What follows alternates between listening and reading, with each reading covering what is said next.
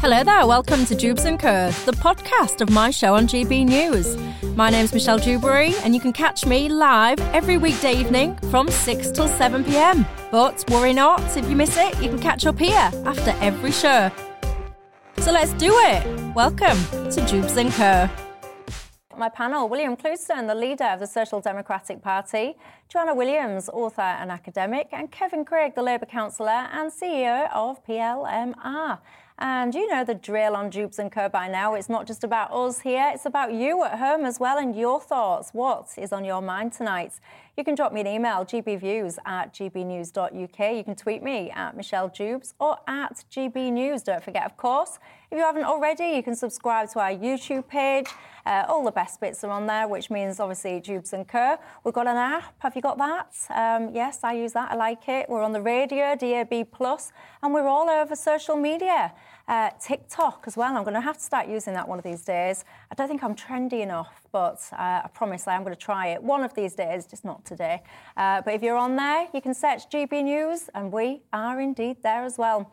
Right, our top story during a speech in Australia this morning, the director of GCHQ, that's a mouthful, Sir Jeremy Fleming has warned that the world faces a period of generational upheaval in the face of Russia's invasion of Ukraine and the rise of China.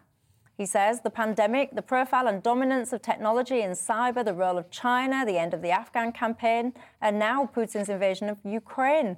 Any one of these could be viewed as a historic shift, but taken together, they add up to a period of generational upheaval. The economic, societal and geopolitical consequences are still playing out and will do so for decades to come. What do we reckon then, William? Are we facing a generational upheaval? Do we need to be worried? I don't think we should be worried. I think that's not the proper reaction to it, but it's certainly an upheaval. He called it a moment of reckoning. It was a good little speech. It's worth reading. He's right that the pandemic has sort of exacerbated these things. Obviously, the Russian invasion of Ukraine is a major crisis. But the slow burn on this is the rise of China. I think these events taken together are a sea change.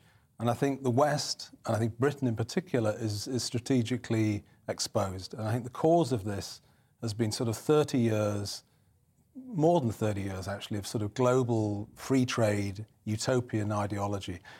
We've neglected our own industries. We have these massive supply lines all around the world. We don't care about what's made here. And the pandemic, I think, exposed that. We were very vulnerable. And I think the cure to this is a more domestic focus and a proper industrial policy. You need to care about what is made, where and by whom, and under what conditions it's made. Yeah. So I think you'll get a shift away from a very naive sort of free trade ideology. We've had that for too long. It's not worked.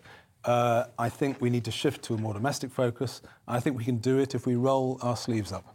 Yeah, I do think it's interesting because everyone seems to call for kind of domestic produce and consideration of what we produce, where and how. And then on the next hand, everyone just wants the cheapest thing possible. So there's a real contradiction there. But anyway, Kevin, your thoughts? Well, I think William's right in that we need to make more in our own country. That was one of the big conclusions from this important speech from one of our leading members of the security services. In this speech, which he delivered, Michelle, he also said something which I really can rally behind. He talked about the pandemic, the human costs, and the amazing work of the scientists and medics leaving us in a much better place. And the experience of the pandemic has helped us to learn painful lessons about national security. So I think he's right. I think it's really interesting these days that our top spooks have a much higher public profile. And I do think that the message here about the next generation needing to realise we're at a moment of massive change is true. Because a few years ago, Russia was our mate as in a combined war against aspects of terrorism.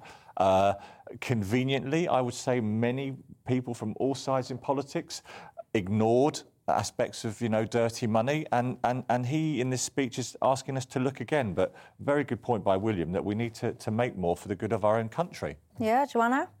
Well, I think one of the main things that people have picked up on in this speech is the way he's been pointing to the weaknesses that have been exposed in Russia with the Russian army. I mean, clearly it seems that Putin expected to be able to roll into Ukraine and conquer the entire country within 48 hours, and things have clearly not gone to plan. But again, as Sir Jeremy Fleming points out in his speech, we can't afford to just relax and sit back and say, well, you know, this has exposed the Russian weaknesses, because at the same time as it's done that, it's exposed our weaknesses in the West as well, both in terms of military weaknesses. You know, what kind of army do we have in this country now that international politics is back on the agenda? We've let our own military budget kind of decline year on year, and perhaps we need to revisit that now. But also in terms of energy, I was pleased to see in your news report that we're not going to be concreting over the fracking wells that we've got going in this country. It doesn't mean to say we're restarting them, we're just not concreting over them. I think that's a sensible decision now. Definitely, no, I do, definitely. But I think all of those things we have to look at again. Kevin, look at Kevin. What's wrong with that? Why is everybody on this panel tonight relaxed about fracking? Come on. Well, I'm not relaxed about fracking necessarily, nor do I think that fracking is the immediate answer to our immediate problems, because it's not an immediate switch, there you go, you've got gas. Yeah. But what I am relaxed about, excited about, encouraged about is keeping your options open. Yes. I think in such uncertainty, reducing your options, concreting wells is quite frankly silly. And one thing is that I'm very, very relieved about is that unlike Germany and France, we are not quite so dependent upon Russian gas. So the Russians are now turning around and saying, you know, we want to be paid in rubles and putting all kinds of conditions. It's very important. And we're looking, we're not caught up in that. Domestic, it's something. These are things which politicians 40, 50 years ago knew about. They thought about domestic, security and resilience in terms of energy and food as well. These are things, as I say, we've forgotten all about. We don't think it matters. And it doesn't occur to the people that have been running our energy policy the last 20, 30 years that actually the balance of payments matter as well. If you import all your energy, you're just wrecking your balance of trade. We haven't had a balanced, in goods anyway, we haven't had a balanced surplus since the 80s. What I would just say to the three of you, though, is that on fracking, what's happened in Ukraine is terrible, but wouldn't it be a shame if these events led us to take measures or positions that are basically bad for a planet we're trying to protect? I agree, but if we wanted to, I agree with that. But I think, remember with fracking, we have very short-term government here. So what they're doing is reacting to something and saying we'll do that. Remember, fracking will take many, many years to come on. Nuclear will take many, many years to come on. Probably the small nuclear units they're looking at will take 10 years. This should have been done 25 years ago, but it wasn't. Fair point. The sooner you do it, the better. Nuclear in particular, that is the key to it. Get behind it, put your shoulder behind it, invest in it, and it'll be better for... The one thing that we've learned on the cost of living crisis is that if we'd done what the French had done and invested in nuclear properly, nuclear power, the price of that doesn't fluctuate. It's a long-term, it's a 60-year investment. It doesn't fluctuate at all. If you want secure power for your country, that's what you would do. Well, we've talked a lot about how our nuclear power and fracking can't just be turned on and off at the flick of a switch, and I completely agree with that. But I think we've got to remember that the same is also true for climate. Us not fracking tomorrow is not going to automatically bring about a reduction in global temperatures. The climate changes over periods of hundreds of years. That's the timescale that we're looking at with climate change. And sometimes when we think about people who are going to be suffering in the very, very short term, we give the impression, or we risk giving the impression, that decisions we're making about the climate will kind of protect these people tomorrow. No. They won't. Climate change is not something that can be turned on and off with a decision made about fracking. And we're 1% of global emissions. Yeah, but exactly. But we have to... I thought there was a general consensus that we have to start to turn around centuries of damage, centuries of overheating of the planet, and that actually... if you can go for more nuclear, hydrogen, solar, renewable wind, that's the way forward for our country. Yeah. And as an island nation, we're well placed. I think that's right. But we've already, gone a long way down this road by deindustrialising, and that's I think it was a terrible error. And I think it's false because the countries that are bilging CO2 out to produce goods that we buy, we're pretending that we're doing something that we're not. But I do find it fascinating, by the way, Kevin, because you and I have done this panel a few times now, You talk about the environment and protecting the environment and, let's not rush to make changes that might damage the environment in response to an activity such as Ukraine. But you're a massive advocate of masks, for example. Look at the things that the disposable masks, of course what they've been doing to the environment. You had to save lives. There was a pandemic on, and masks were an important part of that. Before we got to the point where the population is so well vaccinated by the scientists that the head of GCHQ praised here, the amazing work. Masks, I agree with you, it was terrible. We saw them chucked away everywhere on the street, of course, but we were saving human lives at that point. Come on, what, with those flimsy disposable masks that people used to wear about 27 times, pulled out of the pocket, covered in food and all the rest? Are we denying that masks helped reduce transmission of COVID, are we? I will say that the way that people have used these disposable masks multiple times over, rummaging around the bottom of their bag with God only knows what stuck to them, half on their nose, half on their chin. I am not a scientist, but I would anticipate that the impact of reduction of transmission was negligible. The way that people use those masks, yes. They're like wet wipes. Wet wipes. Ask anyone at Thames Wharf. They should be banned. Yeah. I think the point, going back to Sir Geoffrey Fleming's speech for a second, though, when he talks about a generational upheaval, I think really it's about so much more than about COVID, and even, dare I say it, about the energy crisis, although how we responded to both of those things are definitely part of this. But I think it's really about international kind of geopolitics being back on the scene after 30 years or so, when we've all become very complacent and just assumed, well, the Cold War's over. And I tell you, the thing that really concerns me is whether our political class as a whole are actually up to the task of this generational upheaval. When you look at some of the technocrats that we've got actually running the country, I won't name names, but I'm sure everybody can... Of course they're not up to the job. Joanna, we've got leaders in... Well, I can give you an example now. We've got a leader of the opposition that cannot determine whether a woman has a penis. Now, if you want to lead a country and you want to deal with all of the complex, interrelated complexities, international, monetary, economic, and you cannot even answer a simple, basic biology question that a 5-year-old could answer, I would personally say you're not up to the job. So there you go. That's an example. I've got to come back to Michelle on this, because she was tweeting yesterday about why can't Keir Starmer answer a question that a 5-year-old could answer.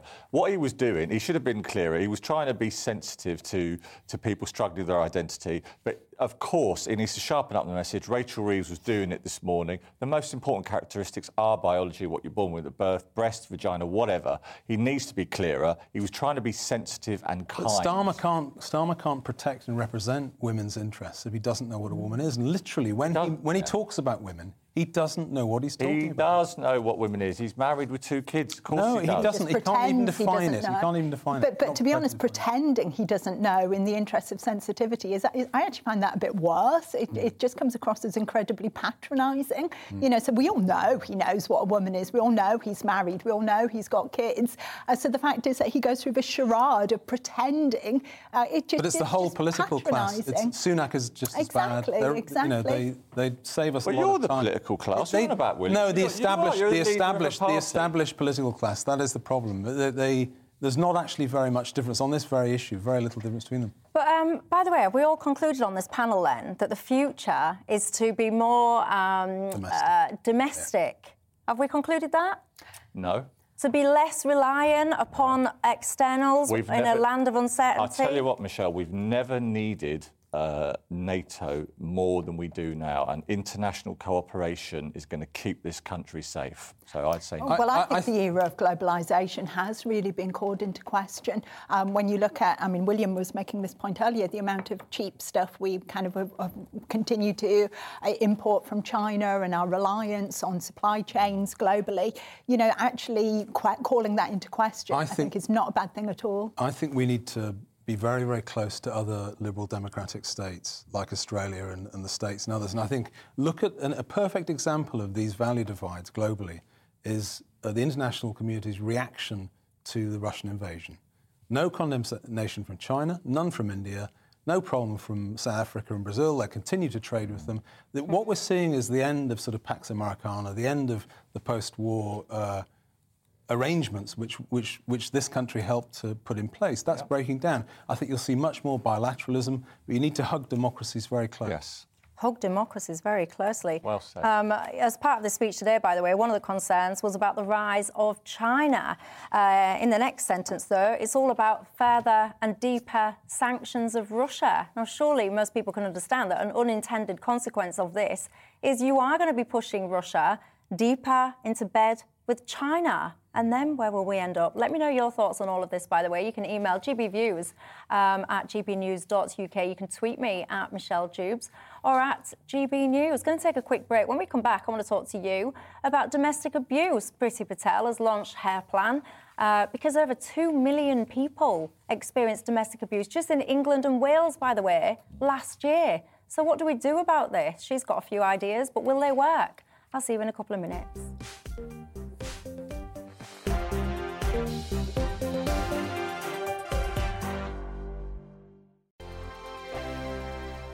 Lots of you have been getting in touch. Madge says, why are we not allowed to invest in digital assets through our pensions? Got to say, I don't know the answer to that, Madge. We'll try and get you an answer. In fact, actually, I want to do a whole segment on the future of this country. We talk about cashless societies, digital IDs. There's a whole kind of strand there for a future programme. So, Madge, I shall bear your question in mind.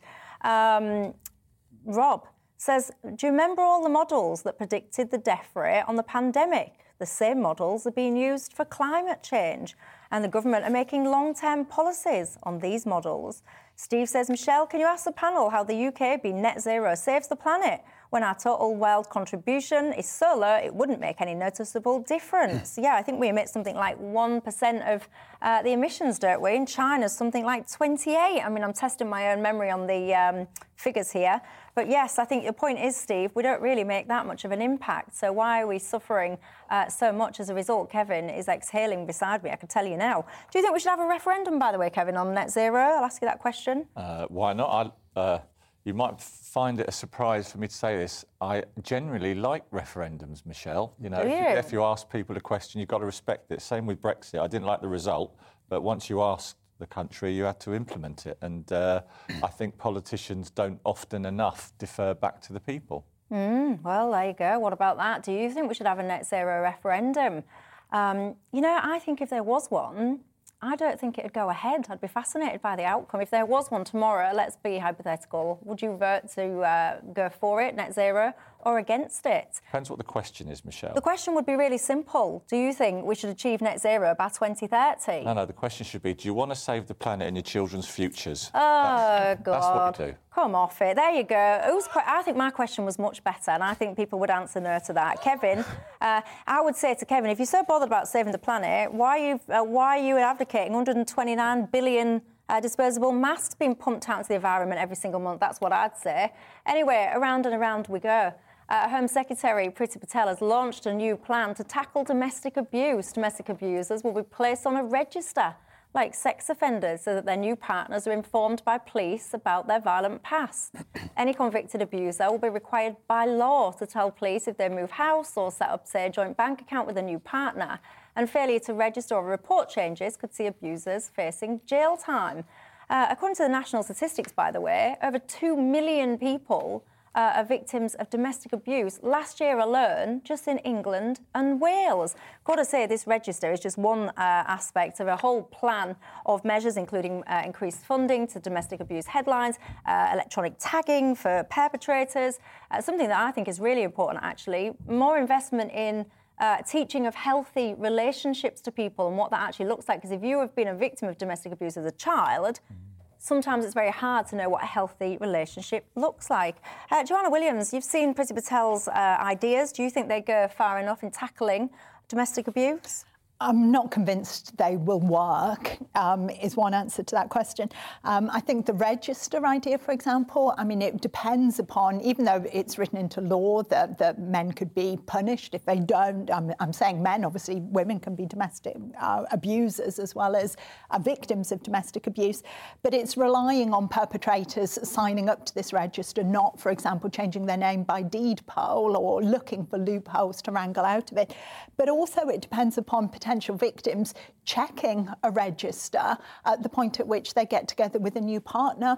And I'm just not convinced that that's something that people generally do. If you're in love and you're kind of newly starry-eyed, you don't tend to rush off to a police station to check whether your partner is on a register of domestic abusers, and I worry that it actually puts pressure on, I'm going to say women because it is women who generally are the victims, it puts pressure on women to do that. Men can be too, of course. Well, of course men can be too, but it puts pressure on the victim, if you like, to, why did you get yourself in this position? Why didn't you go down and check the abuse register? At the point at which someone is being abused, it tends to be too late. They're trapped, and it's very difficult to then, the register just confirms there was suspicion. So what are you saying then, no register? Well, I think there are other ways that we need to look at this problem. I mean, for one thing, rates of domestic abuse, you were quoting the statistics from last year, rates did go up hugely because of lockdown. Lockdown essentially trapped people who were in abusive relationships in the home with the perpetrator of that abuse. So I think one thing Priti Patel could have done usefully would be to say we will never, ever put women or vulnerable children, for that matter, in that position ever again. That was a really shocking thing. And again, it was quite clear quite early on that that was likely to be one of the consequences, and yet still lockdown policies continued.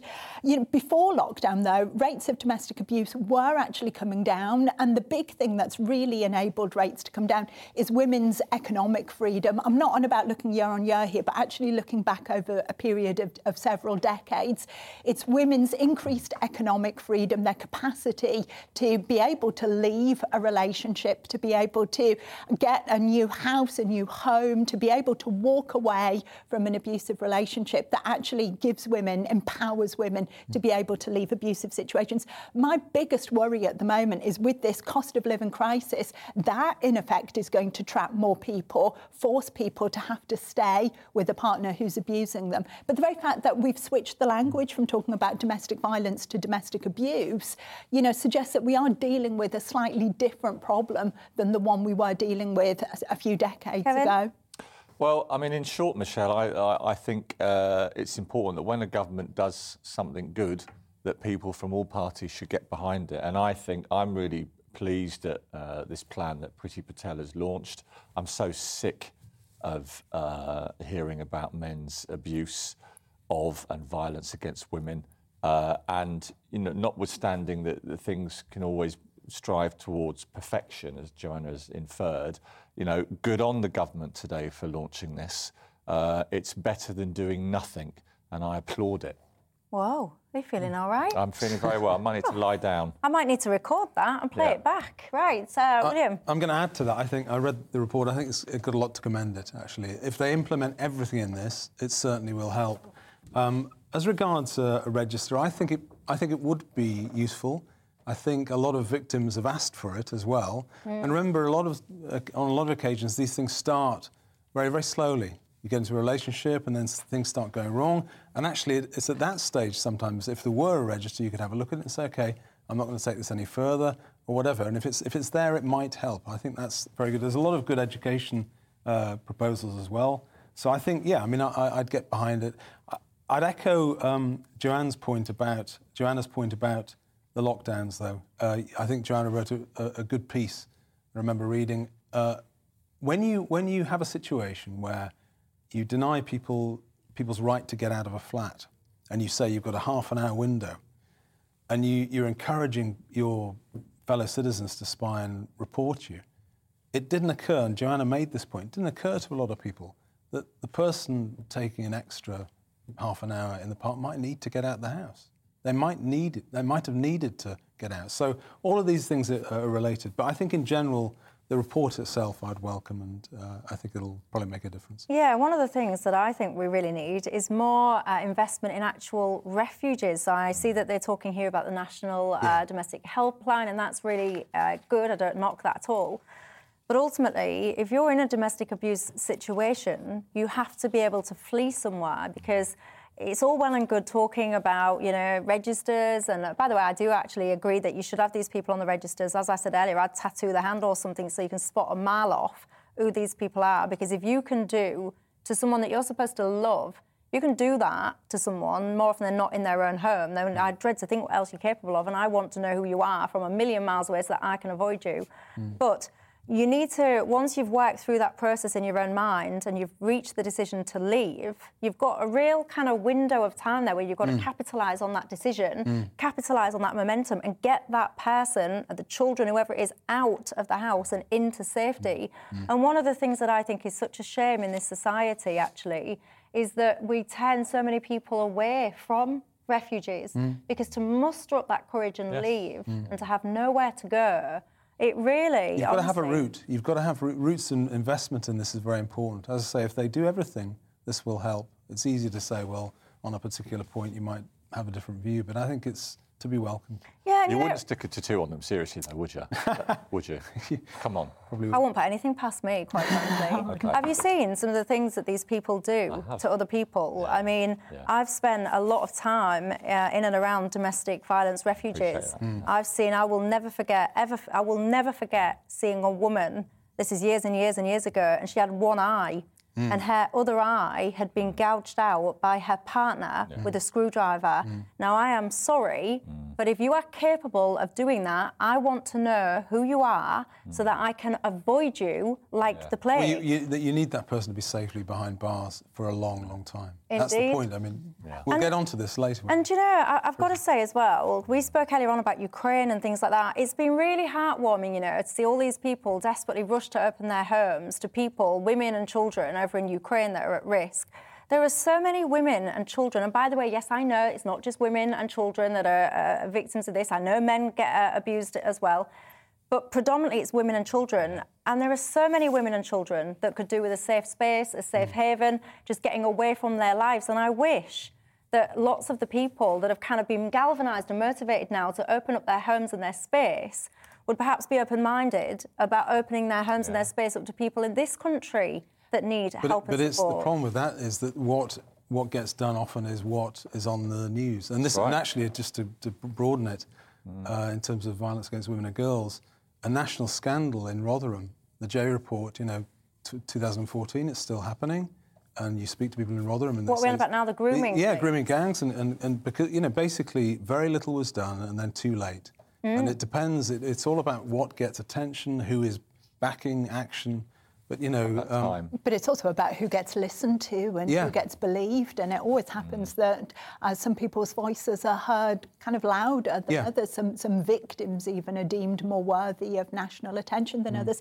But I think this point you're making about a safe space is absolutely crucial. And again, sorry to kind of bring this back to the same issue we were talking earlier, but I do think for women in particular who are escaping a situation of domestic violence, they do need the guarantee of safety that they're going to be in a single-sex space only alongside other women. And I think this is one area in particular where there are real dangers of gender self-identification. If you go into a domestic refuge, you know, you need to know that you're not going to be bumping into a man, you know, when you go to the loo or go to the shower. With all due respect, right, that is a brilliant segue you've just done there, because this horrific issue of violence and abuse against women is not really linked to the gender identification stuff, because it's actually just there are too many men, right, committing violence and abuse, and we might come back to that. But the point is, it's a good point about refugees, Michelle. There's a tragedy in this country. We've got so many empty properties.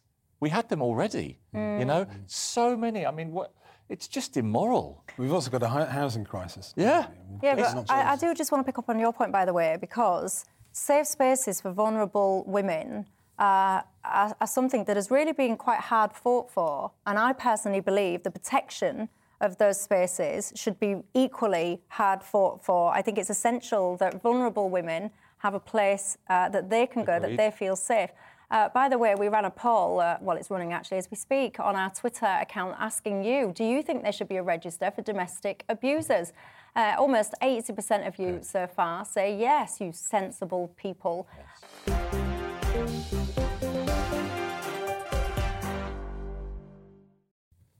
Hello there, welcome back to Jubes & Co with me, Michelle Dewberry. Lots of you, by the way, getting in contact about that last topic. And a theme that's really coming through loudly is so many of you are pointing out that men are the victim of domestic abuse as well. I hope I did manage to land that point, because I completely agree with you. I mean, some of you are sending through statistics, and I've got to say, I'm surprised it's kind of as high as some of you are suggesting, and it's really concerning that that is the case. Mel, for example, has written in and said, my son was beat repeatedly. His face was pretty much ripped apart by his partner's nails and her teeth. Would he be able to get help with getting hair on the register? Well, Mel, what I say is, if you're a domestic abuser, I don't care what gender you are, if you hurt the person that you're supposed to love, you've got a problem. And I absolutely think that you should be on that register, whatever your gender or your sex is. But yet, lots of you getting in touch saying that you have yourself witnessed domestic abuse whilst you were a child, or indeed a male, you're now an adult, and you're saying you've experienced it as well. It's just awful. Like I said, I do believe that domestic abuse is a cancer on society, and we've got to try and root it out. And I think a big key part of that is relationship training, teaching, guidance, I don't know what you call it, because when you're a child and you see that cycle, you don't know what a healthy relationship looks like. So then when you start kind of orientating yourself into relationships, you repeat bad examples sometimes, which is not good. Right, let's move on, shall we? Over in Scotland, they're proposing to get rid of jail time for those aged 16 and 17. What do you think to this? My panel, by the way, in case you're just tuning in and wondering who it is that's joining me, William Clouston, who's the leader of the Social Democratic Party, Joanna Williams, the author and academic, and Kevin Craig, who's the Labour councillor and CEO of PLMR. Now, this topic then, this Scottish justice system topic, this is quite a key reform, actually, because it's looking at children who commit criminal offences wouldn't be sent to Young Offenders Institute. In Scotland, ministers unveiled the proposals to end the custody of 16 and 17-year-olds in favour of what they call care-based alternatives. Ministers say the change will shift the approach from one of punishment to one of love and support. I'll start with you, I think, on this one, Kevin. What's your thoughts on this? Well, Michelle, at first read, this story is very worrying, because I'm a very victim-first kind of person when it comes to law and order. I'm more worried about victims. I'm more worried about police officers who put their lives on the line than I am about criminals, in speech marks. I did wonder, though, you know, if this has been brought forward by experts, will it ultimately, and I think all of us, I'm guessing on this panel, will get wound up, most of all you, when you see an announcement that talks about... I don't know what you mean. Well, listen to this, right? When you see the announcement talks about, 16, 17-year-olds convicted of serious crimes, sometimes murder, and their human rights being breached, well, immediately we'll all go, hang on a minute, what about the rights of their victims? So yeah. I really feel that. But I'm wondering, is there anything in that where this has been looked at and they're trying to ultimately get the best outcomes for society? Are they trying to as well as punish people, reform them? I'm just asking the question. Well, if I can jump in there. Yeah. Sorry, because I think this is a story where language is so important yet again, because if we talk about children going to prison, for me, that personally, I kind of think, oh, no, that's wrong. You know, why would you have children in a prison? But when you're talking about someone who's 17 in a young offenders institution, it changes your whole perception of this story.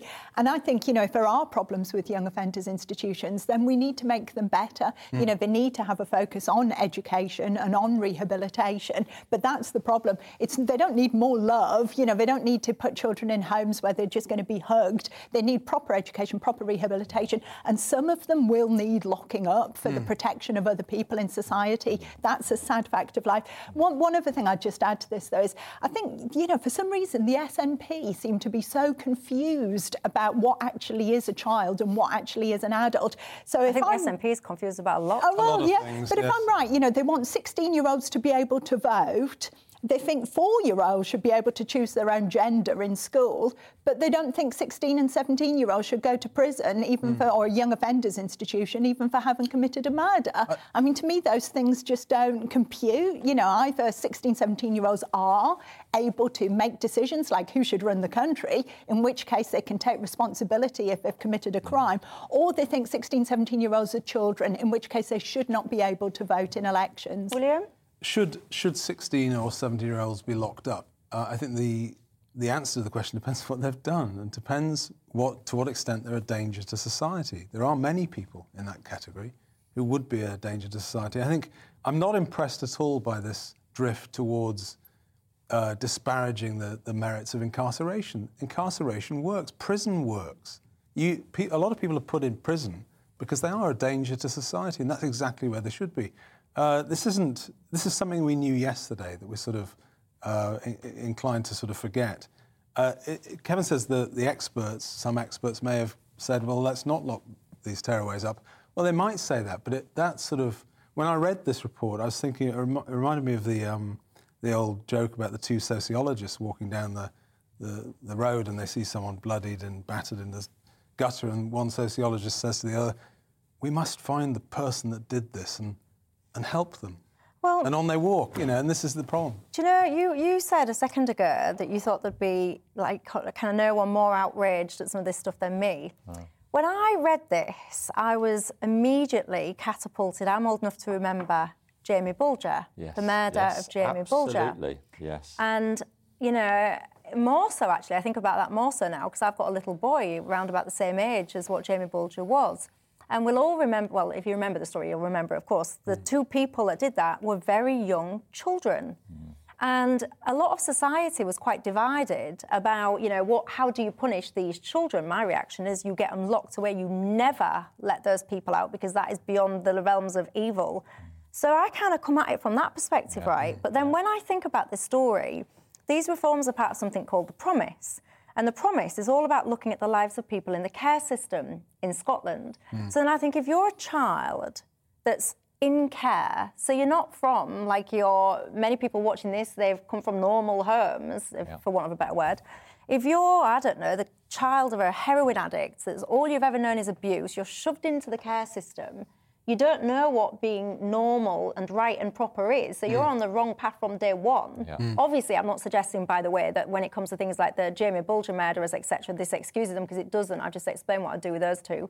But I'm talking about if someone's just on the wrong side of the tracks, it does make me soften a little bit, Kevin, because I think that these... Because, when you're 16, like yesterday, someone on the panel, by the way, a fellow Labour councillor, she was telling me that Baby P's mum should be almost excused because she was from a chaotic lifestyle. That doesn't wash with me. She's a grown adult, thank you. But when we're talking about children, there is a little part of me, the soft part of me, that I don't want any child to be in care in this country, I want all children to be loved and nurtured. And that's where I'm coming from, no sort of compromise on victims' rights and law and order and our police, but this point that you've picked up on, in terms of what makes us good people, where do we learn our behaviours? And so I think it's not as black and white, although aspects of this announcement will outrage others. William, it's a good question. You said prison works.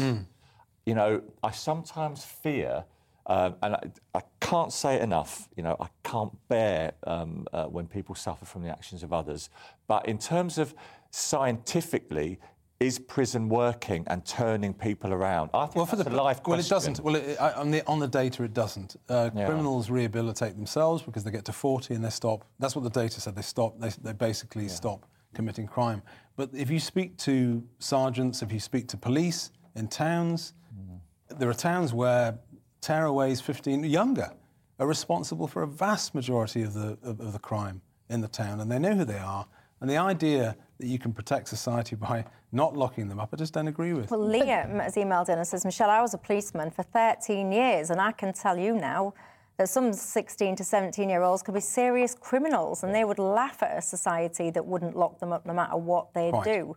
So, that's Liam's kind of day job. Yeah. But there's prison and prison, isn't there? And, I think there's a huge difference between putting a 17-year-old in a cell on their own, turning the key and leaving them on their own for 23 and a half hours a day, which, again, at risk of sounding like I'm just banging the same drum, was what happened a lot during lockdown. That was the experience for many young offenders during lockdown. isolation 23.5 hours a day. There's a huge difference between that and being in a prison that does have a focus on training, on education, on rehabilitation. And I think, when you're talking about young offenders institutions, that should be the focus. I would hate to write any 17-year-old off as being beyond rehabilitation at that age. No matter what they've done? Ideally, yes. I think, you should hold out, because if you say to a 16, 17-year-old, you're completely beyond rehabilitation, what's the point of the rest of that person's life? But you see, it might be a long process. Those kids that murdered Jamie Bulger, for me, when you look at the details of what they did to that little boy, I don't think there should ever be any redemption for people like that. But you can be in a town like Middlesbrough, you can stab someone, and that can be GBH. And you can. I don't think this is taken seriously enough. You've got to have a victim-focused approach, and you've got to protect society. Yeah. David says, in Scotland, we now have to hug people then who commit violent crimes under the age of 18. What does that mean? That young people who commit rape and murder aren't given a custodial sentence? He says Scotland is very quickly going to turn into a lawless society. He says the people of Scotland must vote the SNP out. Ray says young offenders have to learn to take responsibility for their actions and that there are consequences. Stuart says, Boris, please come and save us in Scotland. What's he going to do? He's about to get nicked himself, isn't he, for Partygate? Yes, he might. What's he going to teach anybody? Well, I'm astonished it's only taken you 53 minutes to bring Partygate up. That's a fair point. You mentioned Boris. That's a fair point. I don't think he's the person that we should listen to on Law and Order. It's the same guy who got recorded threatening to duff up a journalist. Tough on causes of crime. Yeah. Well, Tony says, don't judge criminals by their age, judge them by the crime they've committed and then act accordingly. Their age doesn't affect the victim. That's exactly the kind of point we're trying to make here, Tony, that it is all about, what have you done? What is the impact on the victims? Sharon, on the net zero thing, says, Michelle, the only way to have net zero is to have zero people. Careful what you wish for, because at this rate, we'll all be getting taken over by robots in the not-too-distant future, I can tell you. Lots of you writing in, many of you remember, of course, the situation about Jamie Bulger. Kevin, let's have a look at what you're saying, Kevin. I have to say lots of you are writing in, saying, Kevin said, the two boys who killed Jamie Bulger were just very damaged children themselves. How could normal children have committed these types of crime? It's easy to condemn them now that they're grown men, but they were clearly damaged kids themselves. Kevin, I don't know how much of the details of that case that you've read. I mean, I read a lot. There's damaged, and then there's something seriously not quite right. And lest we forget, by the way, that when at least one of these people came out and was involved in, I think it was child porn again, and back they went. These two people, by the way, have been granted a life of anonymity. I mean, can you imagine someone doing that to your child, your child gone, and then the perpetrators get to be anonymous, start their lives all over again? No thanks. Anyway, that's pretty much all we've got time for. Joanna, Kevin, William, thank you. We didn't even get time to talk about Disney.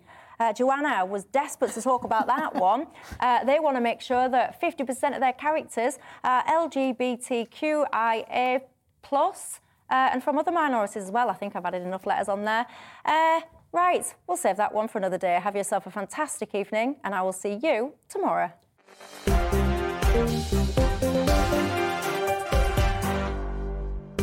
Thanks for listening to Jubes & Co, the podcast. Don't forget to subscribe so you will never miss an episode. And if you've enjoyed it, leave us a nice comment.